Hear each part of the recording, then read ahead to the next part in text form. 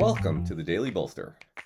Each day we welcome transformational executives to share their real-world experiences and practical advice about scaling yourself, your team, and your business. Hi, I'm Matt Blumberg. I'm co-founder and CEO of Bolster, and welcome to the Daily Bolster. I am here today with Max Yoder. Max was the founder and CEO of Lessonly, a great success story in the Indianapolis tech scene.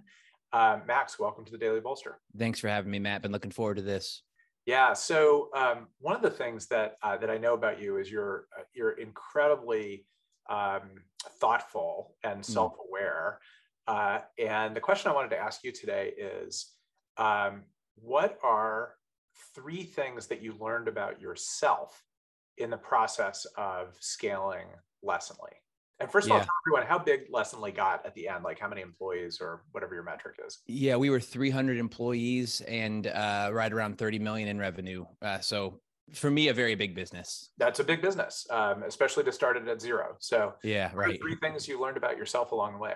Yeah, self-compassion working for me was a big one. I have a very self-critical voice. I had one for a long time that was driving the bus. And that critical voice was very perfectionistic.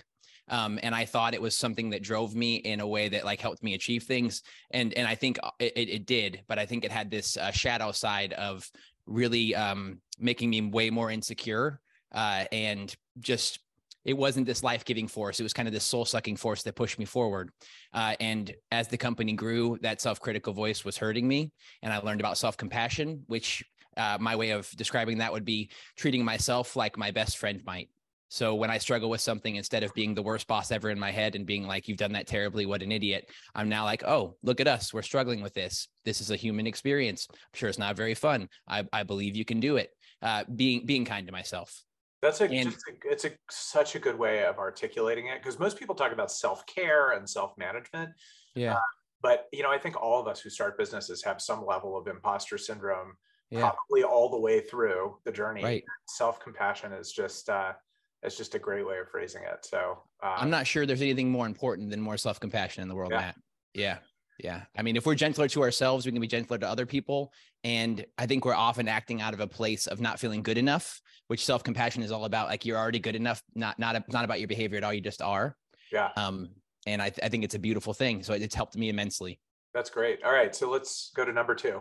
Sure. I used to think conflict equaled dysfunction, but as a CEO, I realized conflict is just information, and I want that information. So I used to shy away from dysfunction or conflict because I was like, oh, this is dysfunctional. And now I'm like, oh, this is just something happening. And as things happen, sometimes they rub against one another. And sometimes that conflict that I'm sensing is not personal. It can be systemic, right? If I'm in finance and you're in marketing, we're probably going to have some natural conflict, right? I want to spend, I want you to save money and you want to spend money. That's not personal, right? That's systemic. But digging into that conflict and figuring out the information behind it became very helpful and life-giving part of my whole life experience. So if I sense some conflict with my wife and in my old world thought it was dysfunction, I might shy away from it. I might avoid it. Now I'm just like, hey, there's information here that I don't have yet that I can communicate with her and try to get. And I can do it gently and kind of more as an investigator as opposed to being defensive. That is great. There's a reason the phrase productive tension exists. So, amen. Yeah. It's all over. It's all over. But, I just had this warped view. Yeah. All right. Number three. Well, I am addicted to stress. And when I say stress, what I mean is stimulation. So like there's two major, states of the body. There's the parasympathetic state, which is this fight or flight kind of, I'm stimulated and ready to go. I'm sorry, there's a sympathetic state, which is that stimulated and ready to go. Then there's this parasympathetic state, which is rest and repair. I spend not enough time in the rest and repair and too much time in the ready to go. And I just think that, kills a person over time. We need to spend more time in rest and repair. I know I do personally.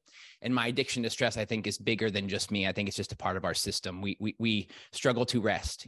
Ask somebody to sit alone in a room for even 10 minutes doing nothing. It's a challenge. And 10 minutes is not that long of time. Which, we need that stimulation. And I am actively working on undoing my addiction to stimulation, just slowly but surely over time, getting more rest. I napped every day as a CEO, and I nap even more now. I love that. It makes me want to go take a nap. Amen. Well, I hope that's not the effect I have on you for the rest of this conversation. Not at all. Max Yoder, thank you so much. That's great wisdom. Will you come back and do a longer form one with me that we'll run on a Friday? ASAP, man. Let's do it. All right. Thanks, Max. Thank you.